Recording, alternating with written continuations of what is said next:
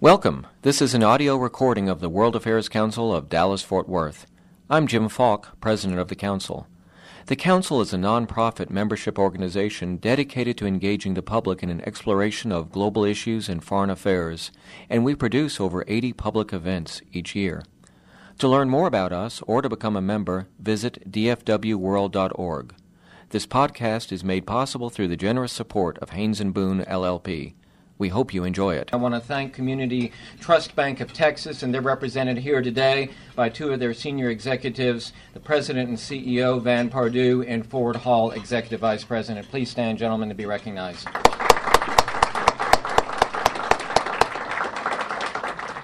And as always, I want to thank American Airlines, the official airline of the World Affairs Council, and Hyatt Summerfield Suites for their support. That's the Dallas Lincoln Park location. And as always, please do remember to do what with your cell phones when you leave today's event? Turn them on.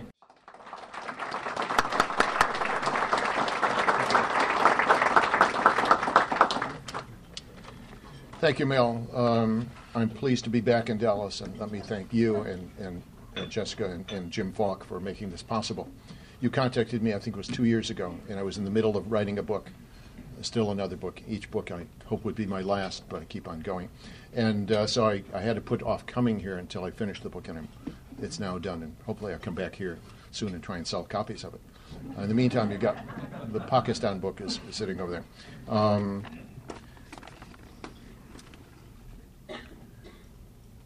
I'm also happy that the American Jewish Committee is one of the co-sponsors, and I happen to serve on an advisory committee to the AJC in Washington. I'm pleased to be back in Dallas. I was here 4 or 5 years ago, and at that point I drew on my book, the Pakistan book, and I compared Punjabis, the dominant group in Pakistan and also in India, as a combination of New Yorkers and Texans. And I meant it as a compliment to all three, so happy to be back here. And I know you're going to have Vonda Felbab-Brown here next week or in a couple of weeks. Just a marvelous colleague and good friend of mine. Today I want to tell you 3 stories. So relax, don't look out the window, enjoy the meal, because there may be an exam after the 3 stories. And after each story I'm going to ask some questions. I'll provide some answers. Can you tell the mic? Yeah, okay. Yeah, that better. Okay. Yeah, I'm going to tell you 3 stories. And after each story, I'm going to ask some questions. I'll answer some of them, but I hope that you'll answer some of them also. And the 3 stories, let me start with the first story.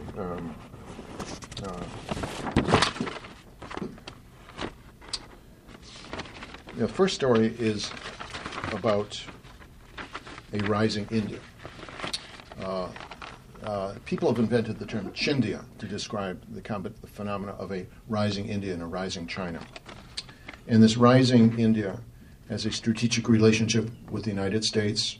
Secretary Clinton was in India a year ago.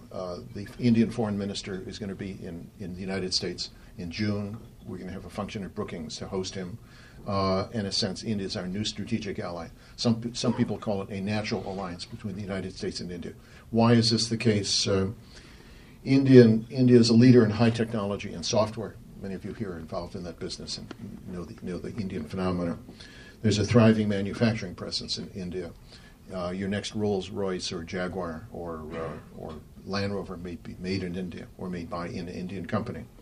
Indian companies are buying up many American firms and taking out of obsolete American enterprises and turning them into a profit. This began in the hotel business, but now it's extending to manufacturing and steel. And 2 years ago, I was in New Mexico and drove by a steel mill, which had been bought by an Indian company. It's being modernized and put online as a new company. There's a huge Indian middle class. I'm sure you're familiar with it. And about 200 million people in the Indian middle class. Some people say, after China, this is the largest middle class in the world. And many of that middle class have ties in the United States, and we see some of them around here. Many Indians migrated to the United States over the years, and there's a deep cultural, social tie between the United States and India based on these human ties between Indian Americans and Americans who have ties in India. For my own family, I can say that one of my kids works for the Indian company. My daughter is opening up a branch of an American company in New Delhi, and I've got a son who's a professor of Indian studies. So I've done my share of this new relationship. Also, I've got a son who's a professor of Indian history up in Utah, but we don't count him. He's just a professor.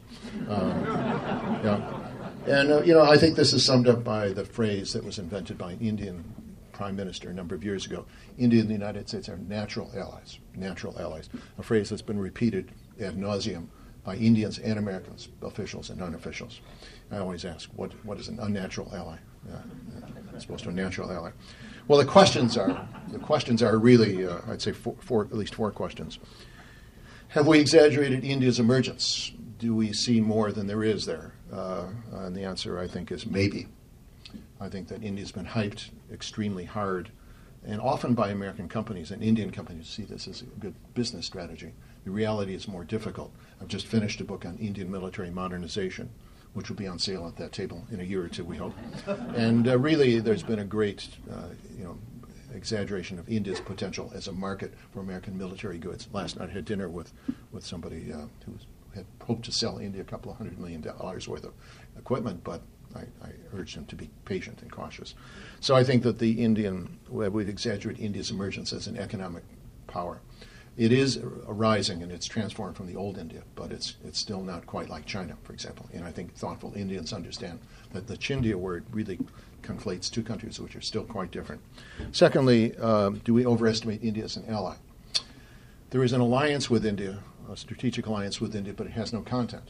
The alliance really is good relations, maybe some agriculture technology from the United States to India, and of course the things I've mentioned, the ties between the middle classes of India and America, business opportunities. But that's not a strategic alliance. That's a series of good relations. Thirdly, has India solved its domestic problems? It's assumed that India is the shining India, which was a phrase used by one of the Indian political parties, that all Indians are prosperous, growing, will absorb American technology, are just like Americans. It is true that of the countries of the world, Indians are the most pro-American by any standard, even more so than many European countries. But are all Indians wealthy and prosperous? The answer is no.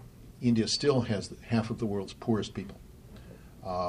India still has a huge discrepancy between I think there's 25 or 30 billionaires now in India, more so than China, and the masses of India. So there is a 200 million population of middle-class Indians, but there's also a 500 million, 400 million population of very poor people. And this has created huge stresses and strains within India. I'm not sure if it received much press coverage here, but I think it was about 2 weeks ago. It's not for me. Okay. About 2 weeks ago, a battalion of Indian paramilitary forces were slaughtered. 75 soldiers were just killed by left-wing revolutionaries in South India, central India. So that was the first public, really sensational event, which brought everybody's attention to the unhappiness and revolutionary potential for big parts of India.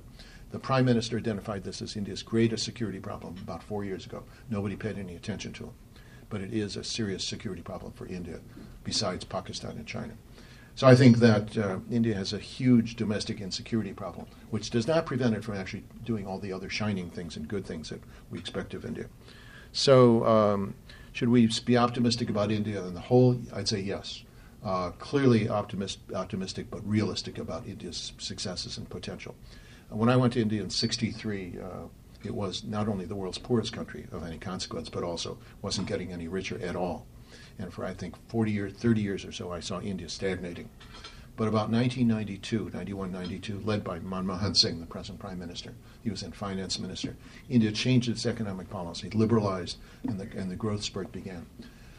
When I wrote my India Emerging Power book, I checked with people like Boeing and others who were selling airplanes to both China and to India. And Boeing people said to me, it's a good Chicago corporation, by the way, from Chicago. Boeing said that given the fact that India was 20 years behind China in liberalizing its economy, it was right on track. I've kept that in mind, and India is 20 years after China, right on track. So when Indians compare themselves to China, which is just off the scale in terms of economic growth, there's a lot missing, but I think that they will catch up eventually. They're right on the same track as the Chinese were. Of course, if you look at it at another dimension, democratic politics, India's off the scale in terms of democracy. maybe too much democracy, but it is there. It's just an astonishing phenomenon to see 1 billion people governing themselves through the ballot box, and clearly it's one of the great success stories of history. Now let me tell you another story, and this story is, pardon my using this, but this story is called Pakistan. And I'll approach it from a different way, but you can see that I could have done it the other way also. Pakistan is seen as the epicenter of terrorism in the world. Al-Qaeda is housed there. It moved from Afghanistan to Pakistan. The Taliban are based in Pakistan. Many of the Taliban are based in Pakistan. The Afghan Taliban have roots in Pakistan. That's where they became Taliban, at a Pakistani madrasa. And now there's a Pakistan Taliban, which is attacking the state of Pakistan itself. These are Pakistanis, whereas the Afghan Taliban are Afghan citizens. There's also a sectarian war going on in Pakistan. Simplify it, it's in a sense Saudi-backed Sunnis against Iran-backed Shias. Huge sectarian violence between these two sects of Islam, which has caused many, many casualties in Pakistan over the years. It makes it a very insecure place for both Sunnis and Shias. Pakistan is the cause of regional instability by its support of terrorist groups. That is, based in Pakistan, groups have struck at Afghanistan, the Taliban, and of course the Lashkar-e-Taiba, a Pakistan-based group, Pakistan-sponsored group at one point, is based in Pakistan, which carried out the attack in the hotels in Mumbai in 2008. So you could argue that Pakistan is the epicenter of regional terrorism and also destabilization. Finally, Pakistan has been a military-run state for most of its history, at least 50-60% of its history, although there's a civilian government there now. So it's not a democracy. And last but not least, Pakistan has been one of the greatest nuclear rogues in history. While the Chinese provided nuclear technology to Pakistan, but the Pakistanis passed it on to a whole range of countries. We know that the Syrians got some, the Libyans may have got some, not the Syrians, the Libyans got some, the Iraqis probably got some, and a couple of other states that we're not quite sure about received help from Pakistan, specifically from Dr. A.Q. Khan, and it was the Walmart of nuclear proliferation. Now, so this is a portrait of Pakistan, quite different than that of India. Now I'll ask some questions. Was the U.S. alliance with Pakistan, which began in the 1950s, beneficial to Pakistan? Did it help create some of these negative qualities of Pakistan? The answer is yes. That is, the Pakistanis Pakistanis have known this, but Americans don't quite realize it, that we were in part responsible, indirectly, for Pakistan's misdirection. The alliance warped Pakistani politics. It strengthened the military in Pakistan, weakened the civilians in Pakistan. The alliance moved Pakistani politics to the right. They clamped down ruthlessly on left-wing parties. And the alliance generally strengthened a military government, which then was Punjabi-dominated, the major province of Pakistan, and created resentment among Sindhis, Baluch, and others in Pakistan. So the United States alliance did warp Pakistani politics. It also tilted the priorities of Pakistan towards military spending. And our military aid program to Pakistan was always substantial, but we never provided much in the way of civilian aid to Pakistan. Our priorities were the military defense policy, because we saw Pakistan as the bulwark against communism. Pakistan was an ally both against the Soviet Union and then China. And ironically, one of the great ironies of history, Pakistan then became a friend because it provided the gateway to China. Henry Kissinger staged through Pakistan to go on his way to China, in the opening to China of Richard Nixon. So in a sense, Pakistan benefited from the alliance marginally, but in a sense, I think on balance, it was hurt by its ties with the United States. Secondly, Pakistan is probably the country least prepared to deal with what we call globalization. If you look around the world at the countries that have been hit by globalization, many have benefited, many have prospered. I think India would be a country that benefited from globalization. India had a huge educated middle class, which then turned to software and other technologies and benefited from it. It became a great success story in India. Pakistan didn't have that. And the Pakistan government never took it upon itself to educate its population so it could take advantage of the economic side of globalization. Then there was negative globalization. Globalization means the movement of ideas, people, and goods rapidly around the world. And to me, the three great inventors of this process were the transistor, Bell Labs, the Boeing company, the wide-body jet, and the guy who invented the container vessel, who's McFall or something, I forget his name. So these three technologies, the transistor, which allows for miniaturization of electronic devices, the wide-body jet, which allows you to move people rapidly and cheaply around the world, and of course the container ship, which allows the Chinese to sell us everything they make, and we buy it happily. That all three trends affected Pakistan negatively. They didn't have anything to make that anybody wanted to buy except cloth, garments, and there's a problem with that also. The wide-body jet and the transmission of people enabled Pakistanis to commute between Pakistan and London and other countries where they brought the terrorist seeds with them. The British tell me that something like 50-60% of their terrorist incidents in the UK are Pakistan-related, and most of those stem from the Northwest Frontier Province. So if you're a terrorist, you hop on a jet, and you go off and do your terrorism, and then you come back and safe and happy. So this movement of people had a negative impact for Pakistan because it became the source of many terrorist groups around the world.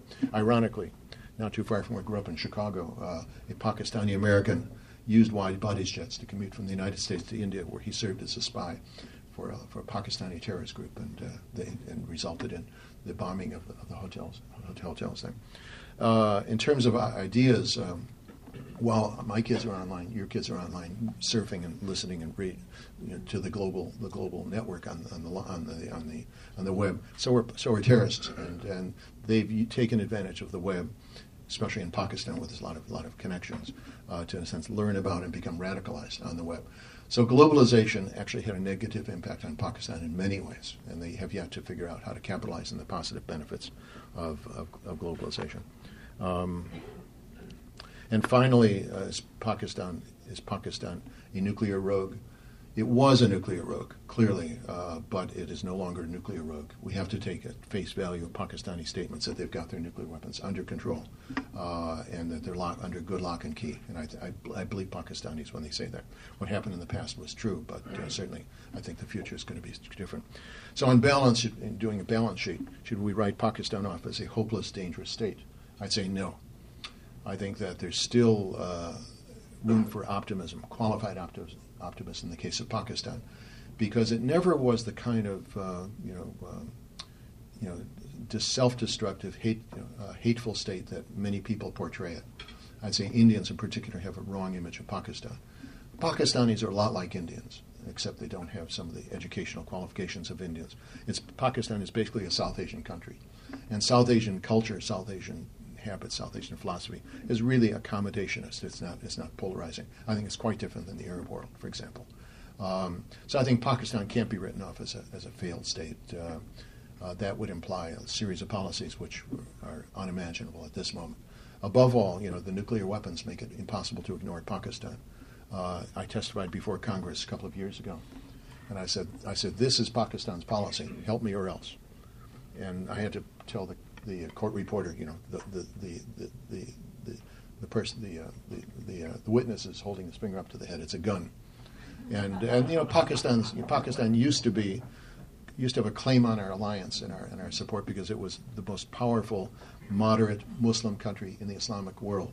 Now it has a claim on our pocketbooks and our policies because it's powerful and Islamic, but also coming apart at the seams, and has nuclear weapons. So Pakistan can't be ignored for that reason, and I think there's still some optimism due in the case of Pakistan. For example, this last 2 years or year and a half of the civilian government, President Zardari's government, by and large the performance has been amazing, despite the corruption, despite the rumors, despite Zardari's reputation as a corrupt politician.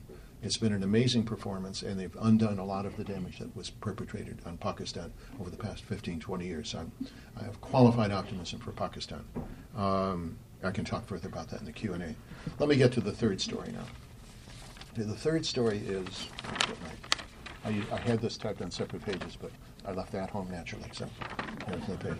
The third story is this. Once upon a time, good story, tell this to my kids, there was a state that had good relations with two neighbors that were always quarreling. Guess who they are, and guess which state that is. This state could have been the United States. And the two quarreling rivals could have been Israel and Palestine, South Korea and Japan, Greece and Turkey, France and Germany, or it could be India and Pakistan. In the case of the American policy between all those other pairs, the French, the Germans, the Italians, the Greeks, the South Koreans, and Japan, and Israel and the Palestinians and the Arab world generally, and the Palestinians in particular, the United States evolved a series of mechanisms, not consciously perhaps, but stumbled into them, whereby we became the facilitator and a factor in their relationship. And I guess the euphemism would be friends don't let friends drive drunk. Here we had two drunk friends who were driving drunk, and we did our best to take away the keys and put them in the right path. So I think the mechanisms were as follows. First, there was an alliance. In the case of NATO, that took care of the Greeks and the Turks. They were both in the same alliance. We're facing a communist threat. So we could go to each of them and say, cool your dispute on Cyprus, because we have a larger problem, that is the Soviet communist aggression. In the case of the South Koreans and the Japanese, again, there was an alliance with each of them. They weren't in the same alliance, but we were alliance partners with both of them. And there, of course, the threat was aggressive communist China. And we could argue with both, have good relations, or at least polite relations, because we need you both in this struggle against expanding communist China. Thirdly, there was intense diplomacy. A lot of Americans spent a lot of time managing these alliances between countries which were hostile to each other. And finally, there were organizational arrangements. We organized ourselves in dealing with these countries, often through the alliance framework, so that their dispute with each other would not affect our relations with each, or minimize the harm to the relation with each, and also maximize their role as a factor in our global foreign policy. So that's how we manage these paired conflicts. Now the question is, that's the story. The question is the United States prepared to do the same for India and Pakistan? Do we want to be in a position where we can serve as a go-between or a friend of both countries to ameliorate or moderate their disputes? I'd say yes. We're not yet ready for it, but I think that's going to come very soon. And it will, I hope, take place in the next couple of years. Now, I use the word hope advisedly, because one of the great men I worked for in my life, I didn't work for many of them. I was a professor, so I was just basically self-employed. But one of the great men I worked for was George Shultz. I worked in the policy planning staff in my 2 years in government, 2 years which I don't regret having done, but have mixed memories of. But Shultz once told us, he said, hope is not a policy. And I thought about that. I said, he's right. Hope is not a policy. And the Clinton administration had a variant on that. I guess they said good intentions were not a policy. So no matter how much hope you have, how many good intentions you have to have a policy. That is, what should we be doing? And I think that's what Shultz was asking us when we came to him with some issue. And he said, hope is not a policy. I'd say there are 4 things we need to do in terms of putting ourselves in a position where we can play some kind of useful role in the India-Pakistan relationship. First is organizational. That's the simplest thing to do.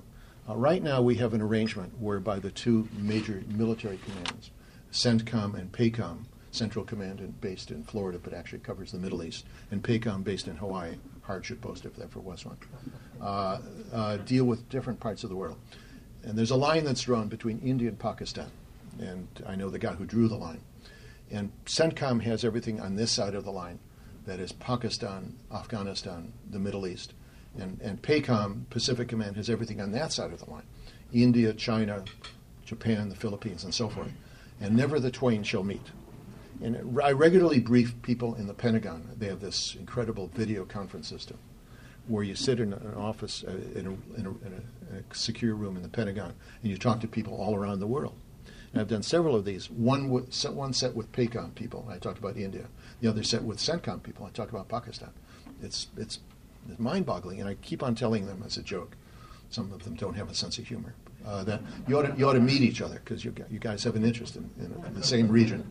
I've offered to introduce them to each other, and they tell me that, in fact, there is some liaison now between CENTCOM and PACOM. So I think there's an organizational problem in the military, and since the military carry much of our weight in this part of the world, it's critical. There's also an organizational problem in the State Department.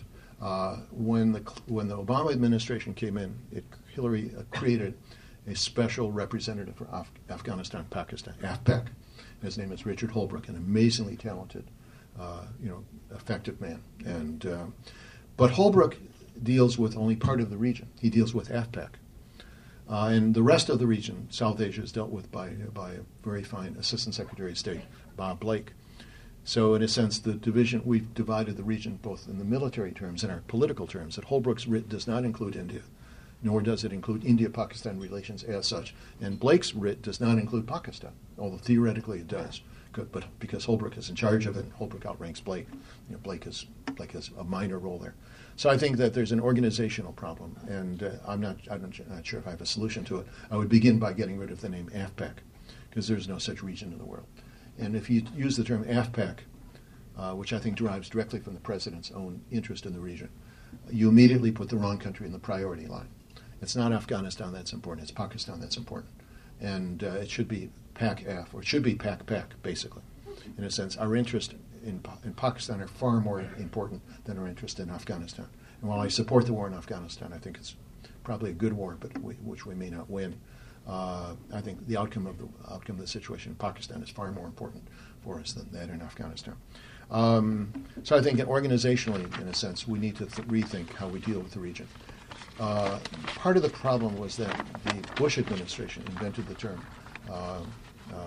dehyphenation, partly to please the Indians, who were always irritated at being hyphenated with Pakistan. Indo-Pak, Pak-India. They really didn't like it because that equated them with Pakistan. And Indians saw themselves as zooming ahead and competing with China. So the Bush administration used the term dehyphenation. So we dealt with Pakistan on one hand and India on the other hand. And basically, our psychology is that India and Pakistan are on different planets. We have different bureaucracies dealing with them. We treat them in different ways. Yet we have a strategic relationship with both of them. And this is analogous, I think, to the situation we faced with the Greeks and the Turks, who were at odds with each other, almost went to war with each other over Cyprus and so forth. So I think there has to be an organizational change. Secondly,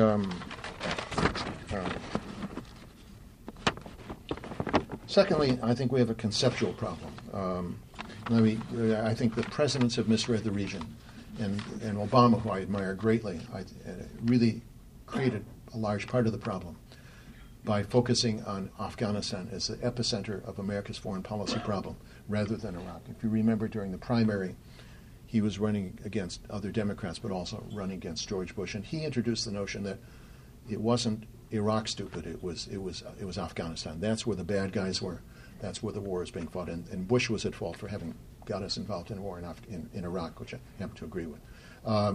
But because the president focused on Afghanistan, everybody then looked to Pakistan as a neighboring country, where we didn't have access to Afghanistan except through Pakistan. So that was born the AFPAC region, and the borderline between them is regarded as the most critical area in the world. I think that's just nonsense, personally, from a larger strategic perspective. So I think that the original conceptual fault was the president's. I think his heart in the right place, but he did not know much about foreign policy. I think it was a mistake to define it as AFPAC. It was right to focus on Afghanistan, but not Pakistan. The whole problem has to be framed in a different way.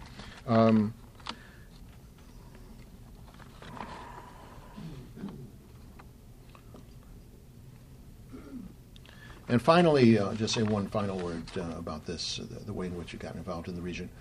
Every administration, since really the administration I served in, the Reagan administration, has seen India and Pakistan as an area of crisis. And when we are interested in it, we're interested in it to prevent another India-Pakistan crisis. This is especially true after they went nuclear. And the Bush administration, the Reagan administration, the first Bush administration, the second Bush administration, the Clinton administration, and now this administration, all see a crisis between India and Pakistan as driving our relationship with both. I think that's the wrong approach. Let me describe 3 elements or 4 elements of what I think a regional policy could be, a true regional policy could be. First of all, it has to be comprised of, we have a common interest in each country about their nuclear weapons. And I think we've addressed each of them separately. Maybe that's the way it has to be, about their nuclear programs. But I think an element of American policy is driven by our concern about their nuclear rivalry and the spread of their nuclear technology to other countries. So that's the first element we have in common. That's the first element, first basis of policy. Secondly, we do share with India and Pakistan, and I think this should be highlighted, we have a common anti-terrorist policy. Both India and Pakistan have been badly affected by terrorism. India primarily by terrorists coming from Pakistan, but also its own homegrown terrorists. And of course, Pakistan affected by its terrorists who are trying to bring down the Pakistani state. And of course, a lot of this spills over to the United States. So I think there's a common element of our policy in terrorism. The third common element is water and environment. And this is something which I've been pushing for a long time. And amazingly, the Pakistan government has picked this up, and now they talk about water rather than India as when they talk about what America should be doing. Both countries face critical water shortages and critical environmental degradation. And I think this should be a plank of American policy to assist both countries in working together, if necessary, if possible, in helping to manage their water problem. This has the virtue, in fact, of involving other countries as well, because the Bangladeshis and Nepalis all are vitally dependent on the water flow from the Himalayas. And of course, China is where the water comes from. And the Chinese are suspected greatly by everybody of diverting the water to Tibet. So there's a massive regional problem in terms of water access and just distribution of the waters. I think the Americans can provide some technical and some policy intervention on that issue. And finally, I'd say most important, not most important, but as important as the others, is that for the first time you can look at both India and Pakistan and say, we share the same values. We've always been able to say this with the Indians because India's been the world's largest democracy, et cetera, et cetera, et cetera. And of course, this has been, when you don't have anything else to say with Indians, you talk about the world's largest democracy and the world's oldest democracy. It's a staple of political, of diplomatic rhetoric for years. But in the case of Pakistan, we can talk about that now, because Pakistanis are now edging towards democracy, a very bad democracy, a weak democracy, but they've managed a year and a half of I'd say, more or less democratic rule. They've had the second democratic election in their history. It's a country that's almost 60 years old, so it's quite an accomplishment. So I think that the Indian policy of wanting to deal with the Pakistani military dictators is now obsolete. In a sense, America should show an example by dealing with the Pakistani politicians and civilians, not simply the military. We have to deal with the military, but we should also bring in civilians as well. So I think democracy is a common element that we have shared with the Indians and Pakistanis. And there's a big emergence of being of thought between Indians and Pakistanis that they share this with themselves. Most Pakistani civilians see India as a role model. And the model is the problem is how do you manage a multi-ethnic, complicated society that speaks many languages peacefully without oppression. And here the Indians have done it marvelously. We do it also, but the Indians have done it even more marvelously because it's a more complex society than the U.S. And the Pakistanis, I think some Pakistanis see this as a model for them. Not the military, I think they're a long ways from this, but this is a model to govern a complex society in that part of Asia. So these are my three stories, my many questions, and some answers to the questions. I think I've laid out enough for us to think about and discuss for a couple of weeks, but I only have a couple of hours. So why don't I stop now? Thank you for your patience and turn to questions. Thank you.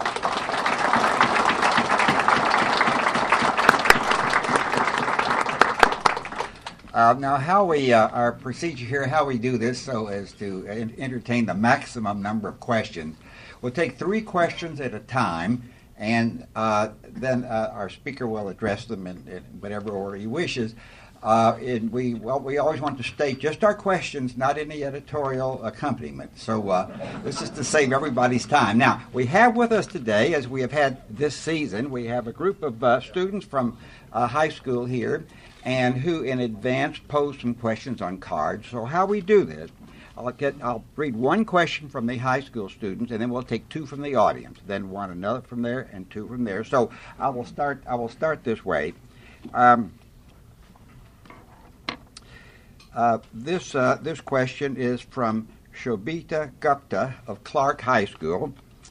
How do you think Pakistan's government will play out over the course of the next decade? Will it stabilize, or will turmoil continue to plague that country?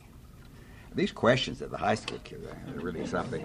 Okay, we're entertaining questions now. Here, right here. You mentioned Pakistan was 60 plus years old, and it reminds me partition took place in 1947, where what was the British Raj became India and Pakistan. So, one, wouldn't you say all of these turmoils between the two countries took place with the division and the refugees, etc.? And then I wanted to go on to say, yes, India has this great democracy, but Pakistan was Zardari being the widower of Madame Bhutto, who was assassinated, whose father was executed. There's this terrible, non-democratic, but rather violent area. And can we play a role, the U.S. and Holbrooke, et cetera, in really keeping a stable government? All right, next question. In the middle, right there. Yeah. Yes, I was just wondering if you believe that some elements of the ISI, the Pakistani Secret Service, is still trying to help. They're not so secret. The terrorist organization in Pakistan, Lakshmi, rest I can't. Lashkar-e-Taiba. I'll answer all three. You get three of them. Here, let's go for the mic here. Yeah, Shobha, I'm just starting a research project on the future of Pakistan. And it'll be Pakistan 2011 to 2020. So let's talk in about 6 months from now, okay? No, but if I could answer your question, I wouldn't have to do the research. And I've been agonizing over this question, what the future of Pakistan is going to be. I don't know.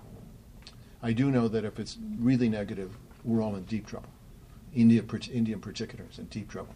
Because again, it's a country that's capable of generating a terrorist production line and Lashkar-e-Taiba is now a global organization, not simply a Pakistani organization. And of course, they have the nuclear weapons. So nobody. The good thing is, that's the bad news. The good news is that nobody wants Pakistan to fail. Even the Indians don't want Pakistan to fail because a failed Pakistan would be catastrophic for India. So I can't give you a good answer, but I can, well, 6 months from now, I'll be able to give you a better answer. Pakistan's history, yeah, I think that, I'm not sure if I can answer your question correctly, but there was a U.S. role. We're partly culpable for this. I know Benazir very well. I know Zardari, but not quite as well. And I think we were responsible for her death indirectly. That is, when we saw that Musharraf was failing as a leader, and he was incompetent, really, but he was our leader, our incompetent leader. So we wanted to keep him on in power. So we suddenly turned to Benazir, and all of a sudden we identified her as a suitable partner for Pakistan. She would be prime minister, Musharraf would be president. That fingered her as the target for the terrorists, who were trying to get Musharraf anyways. And that made her stand out from all the other Pakistani politicians. So in a sense, our policy contributed to this, indirectly to her death. We didn't wish it, of course. We saw her as a last resort to save Musharraf. So what we should have done was simply say, any Pakistani politician, whether he's right-wing or left-wing or Islamic or not, who abides by the Constitution and is willing to stay within the law, we would support them. We support the Pakistani democratic political process. We didn't. We singled her out as our person, and I think we made her a target. Third question was ISI. It's become a regional organization, not simply Pakistani, Lashkar-e-Taiba. Lashkar-e-Taiba was founded by the Pakistan Army, the intelligence services, to go into Kashmir and make things difficult for the Indians. But they seem to be, their role model seems to be Al-Qaeda. That's what my colleague Bruce Rydell argues, that Lashkar-e-Taiba says a larger role. And they've operated in other parts of South Asia besides India, and they may be turning against the Pakistan government itself. I mean, the great fear in Pakistan is that the people they created as terrorists, or they would call them freedom fighters. I worked for a president who literally said, one man's terrorist is another man's freedom fighter, because we were supporting freedom fighters, but the other guys were supporting terrorists. So the Lashkar-e-Taiba were Pakistan's freedom fighters, but they're now turning against the Pakistan government, as are other groups in Pakistan, because they cannot stand a moderate, fairly secular Pakistan. They're funded by, they used to be funded by the military, but now all of these groups have their own independent sources of funding. The sectarian ones, the ones who are extreme Sunni or extreme Shia, probably get money from the Middle East and from Iran. There's no evidence of this, but that seems to be. But many of them get money because they're linked to charitable organizations. This has been true of Hamas and others, where they have a charitable front, And I've seen them. They have collection boxes outside of mosques, donate to the boys. This is like the IRA did this also. They raised money here for charity in Northern Ireland, but in fact a lot of it went to the IRA itself. So that they get their money independently, but I'm not sure if the Pakistan government is funding them at all. I coined the phrase the ISI Alumni Association, because every intelligence agency in the world has had trouble with its former employees, their alumni, CIA employees, and so forth. Often they go off as contract workers, and then you lose control over them. I think that's been the case in Pakistan. You mentioned Kashmir in one of your answers. One of our high schoolers asked the question, what is the role that Kashmir plays between India and Pakistan? That's from Jacqueline Markabali of Clark High School. Now, we'll take two more questions. Lady right here. So, you have rightly portrayed that Pakistan's economy is not in a great shape. And the irony is Pakistan has received close to $17 billion in the last few years because of U.S. fighting the war on terror, and we have to provide them economic assistance. So my question is, what incentive Pakistan really has in curbing the terrorism? No. They seem to be in a sweet spot. They don't have any motivation. They can generate more terrorism and in return get more money. And going one step further, what incentive, why there could be a possibility where some section of Pakistani army in fact may be providing an organized shelter to Osama bin Laden. Has it been ruled out? One more question. Here. So you talked about the cultural similarity between Indians and Pakistanis, and that is true.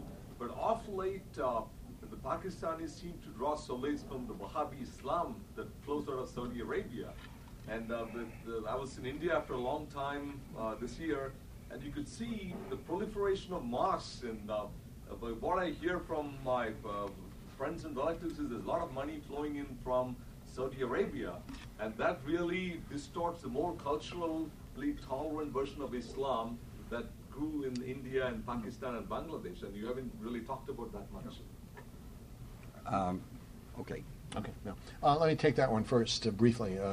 I haven't because it's important, but I can't do everything and talk like this. But you're right that money is coming from the Gulf, often by expatriate workers, to India and Pakistan. And often the first thing that is built is a mosque. Now, most of these mosques are just mosques. They're totally innocuous. There's nothing nefarious about them. But in Saudi Arabia in particular, also UAE, United Arab Emirates, there are some private donors that do want to fund radical mosques. And the governments are sort of helpless in dealing with this because it's private charity. It's like our same status as our private charities. And both governments, Pakistan and India, are trying to monitor this as best they can. And they are the source of some radicalism in both countries, I agree with you. But most of these mosques are simply innocuous. They're the Islamic mosque. And the better ones actually teach, with the madrasas attached to them, actually teach science and other modern subjects.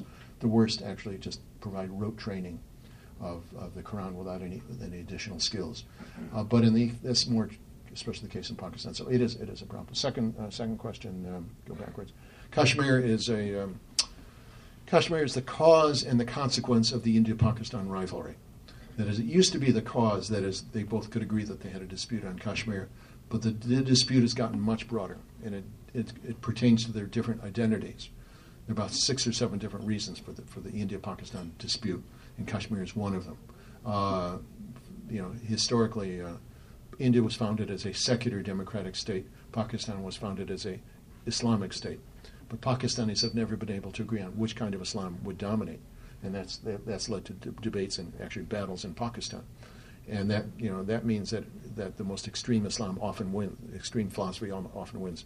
So this has made it difficult to normalize Kashmir and larger India-Pakistan relationship. I'd like to put it as the problem is not simply Kashmir, because if you solve Kashmir, you still have a larger problem.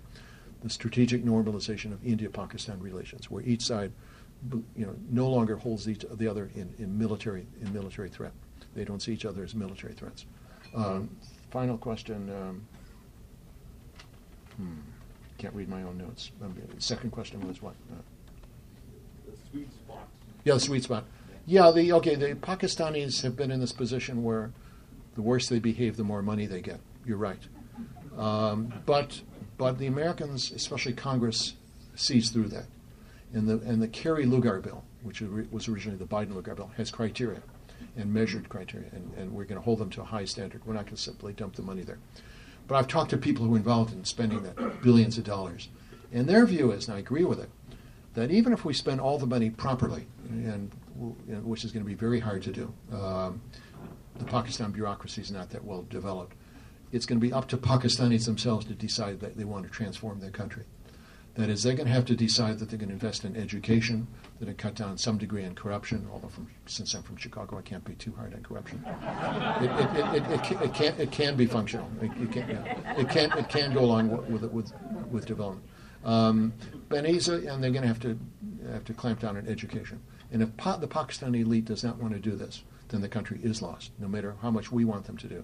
Or even if the Indians were to cooperate, if they're not going to decide that they're going to modernize their country, bring it into the 20th century, if not the 21st century, then Pakistan is going to disappear. And that's perhaps a better answer than the one I gave to you.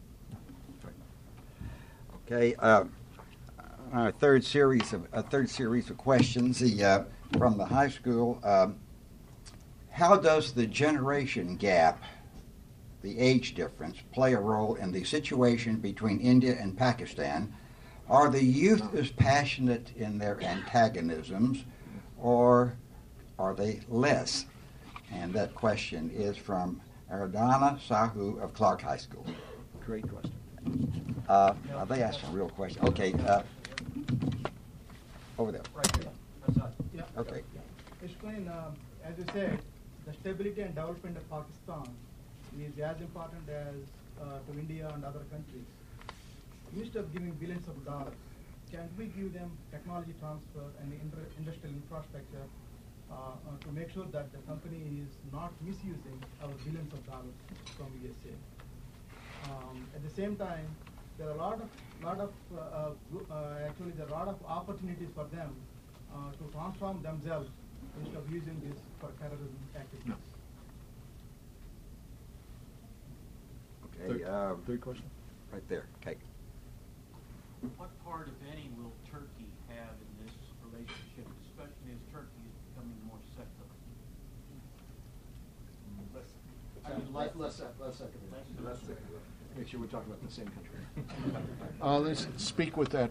Just say, I don't know much about Turkey, but I do know that Pakistan used to think itself as a Turkey.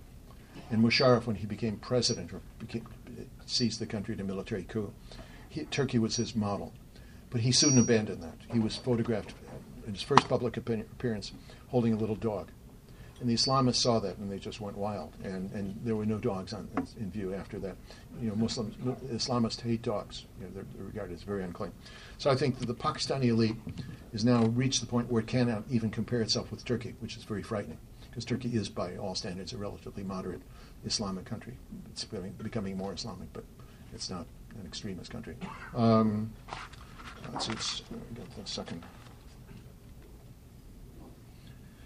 Your question on the youth is really good, and I do think that there's a difference between young people and the older generation.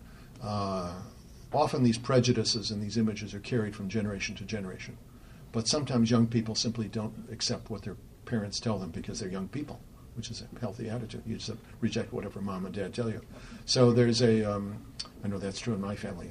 I think there's an important interest in each country now of younger people and curiosity that wasn't there 15 or 20 years ago. And now it's easier to find out about the other country through the internet, travel, and so forth. There's more and more. And I think eventually the relationship will normalize when enough people go back and forth. So I'm a great believer in people-to-people relations. I don't think it's the only solution, but I think there is a big generation gap between the younger types and the older types.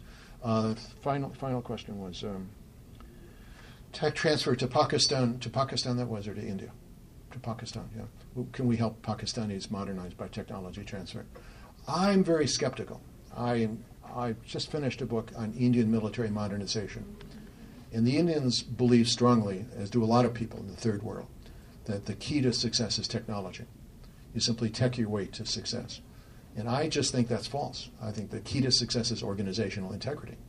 You need organizations, not technology. The organizations should have technology, but unless you have an honest, competent bureaucracy, you can't do anything, no matter how much technology you have. If you have a dishonest, incompetent bureaucracy, the technology will be sold in the black market tomorrow.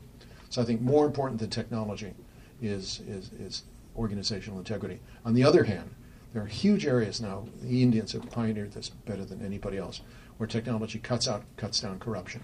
Indians have gone to a system of satellite measurement of land, eliminated a lot of land disputes in India. They put their land records on computer, so people know exactly what they own and what they don't own. Big source of dispute in rural India. The Pakistanis did that. It might help them, but again, you've got to have a bureaucracy of considerable integrity to be able to do that. Let me ask a follow-up question on the generation gap. I read a lot of reports on how the textbooks are fomenting violence in Pakistan because they're distorted. And can you comment on that? Because a lot of children get educated from books they read. That if you think Texas has a problem, Pakistan's a lot worse.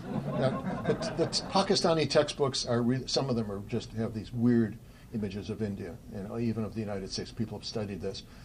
Unfortunately, if that's the right word at this point, not many kids go to school in Pakistan. So they're not reading the textbooks. And those that do go to school sort of dismiss them as propaganda. Pakistani kids are not stupid. And the reality is that they watch Indian television, they see Indian videos.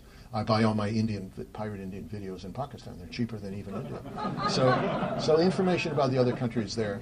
And the big unifier is, in fact, I should have added this to my list of, although America can't do it. But the big unifier would be cricket. And both Indians and Pakistanis, the national sport is cricket. Of course, America has no role in this whatsoever. We don't play cricket. You may have a Dallas team, but it's not going to be. It's not like it's their pro football, basically. So Indians follow the Pakistani cricket and vice versa. The Pakistanis were deeply injured, morally affronted, when the Indians refused to select any Pakistanis for their own cricket league. And they said, this is an insult to the Pakistan nation. How can you not do this? And it became a diplomatic incident. So I think that the Indians and Pakistanis have enough in common in terms of culture. The textbooks are a problem of this.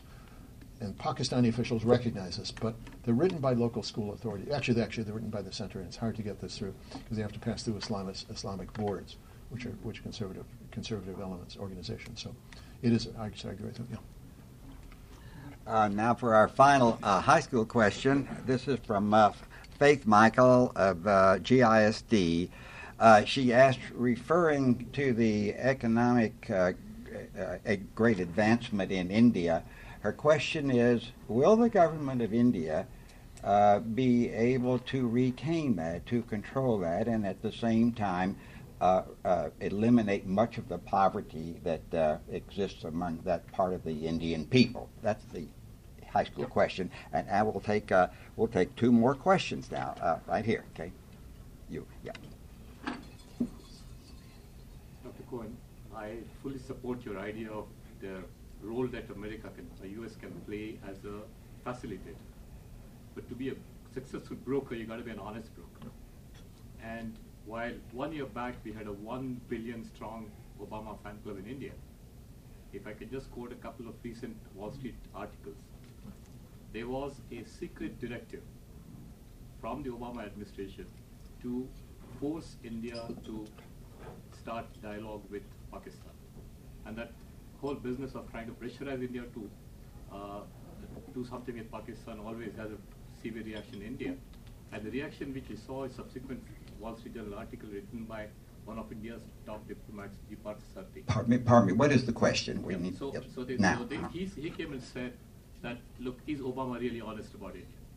So my question is, if this administration wants to play a role of a facilitator, it's got to be an honest broker. And I think something similar is happening in other parts of the world as well. Okay, right there. Okay. One of the nightmare scenarios is that the ISI is so compromised that the Pakistanis lose control of their nuclear technology and their weaponry. How much confidence do you have that the Pakistani military can control the weaponry over a prolonged period of time? That's the question is much confidence do I have that the Pakistan military can control weapons over a long period of time? I think that they can, assuming that their own integrity is not compromised. That is, if Pakistan were to enter into a period where the army itself began to fragment, or there's a civil war, or the generals started taking sides, then it might be every corps commander for himself. At that point, the nuclear weapons become somebody's 401k. They become your ticket to Saudi Arabia. Here's 2 nuclear weapons. Please take me in. Or they become a bomb on New Delhi. You could go either way. So I'm confident that the Army, as confident as you can be about these things, the Army will take care of the weapons unless the Army itself is compromised. That's why the integrity of Pakistan as a whole is important.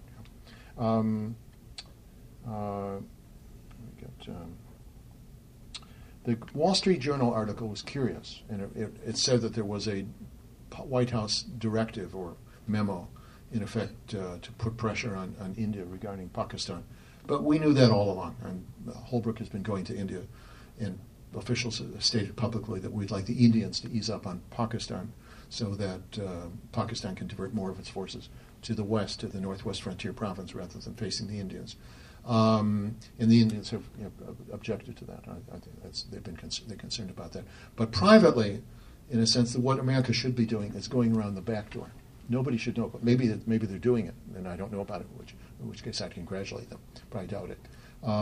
Privately, we should have these private conversations with Indians and with Pakistanis and describe the situation as I've told you. We like both of you. You're both our friends. We know you don't like each other, but there are areas where we can all cooperate, even tacitly, even privately.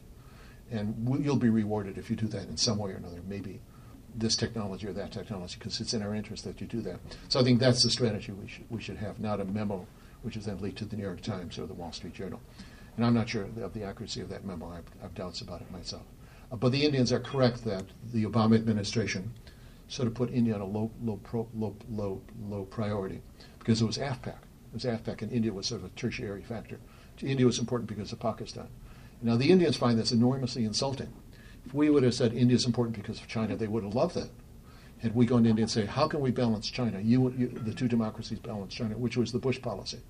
But we went to them and say, how can you help us on Pakistan? We had to do it, but the Indians reacted negatively. There was nothing in it for India. Actually, I think there is something in it for India. And the present Indian Prime Minister was born in what is now Pakistan. He has said things and done things which indicate he wants to do this. He wants to have a normal relationship with Pakistan. So we should be encouraging that kind of Indian view. The view you cited by Parthasarathi, very anti-Pakistani. And there's a debate in India about normalizing with Pakistan. First question was... Indian government controlling the growth. Yeah. I think the Indian government will have nothing to do with growth. They're sort of getting out of the way and letting Indian businessmen grow the country. When I was in India, there in '63, the assumption was by everybody that Indians, Hindus in particular, can't make money. They can't grow because it's simply not a society that is interested in risk and investment and so forth. It turns out to be the exact opposite. Enormous talent in India, Hindus, Muslims, Sikhs, whatever you call it, to make money. Fantastic. And Indians, because India had a dispersed diaspora in East Africa, America now, and elsewhere, they had these international contacts built in. So the Indian companies have taken advantage of this. You see Indian presence all around the world. So I think that there's no limit to Indian growth, as long as the Indian government stays out of the way.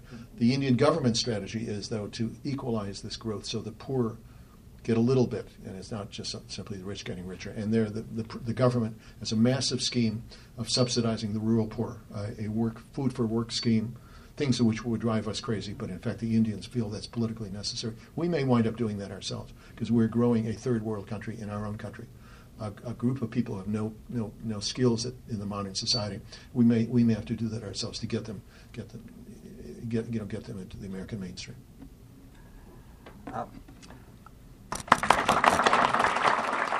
For more information about the World Affairs Council of Dallas-Fort Worth, visit them on the web at www.dfwworld.org.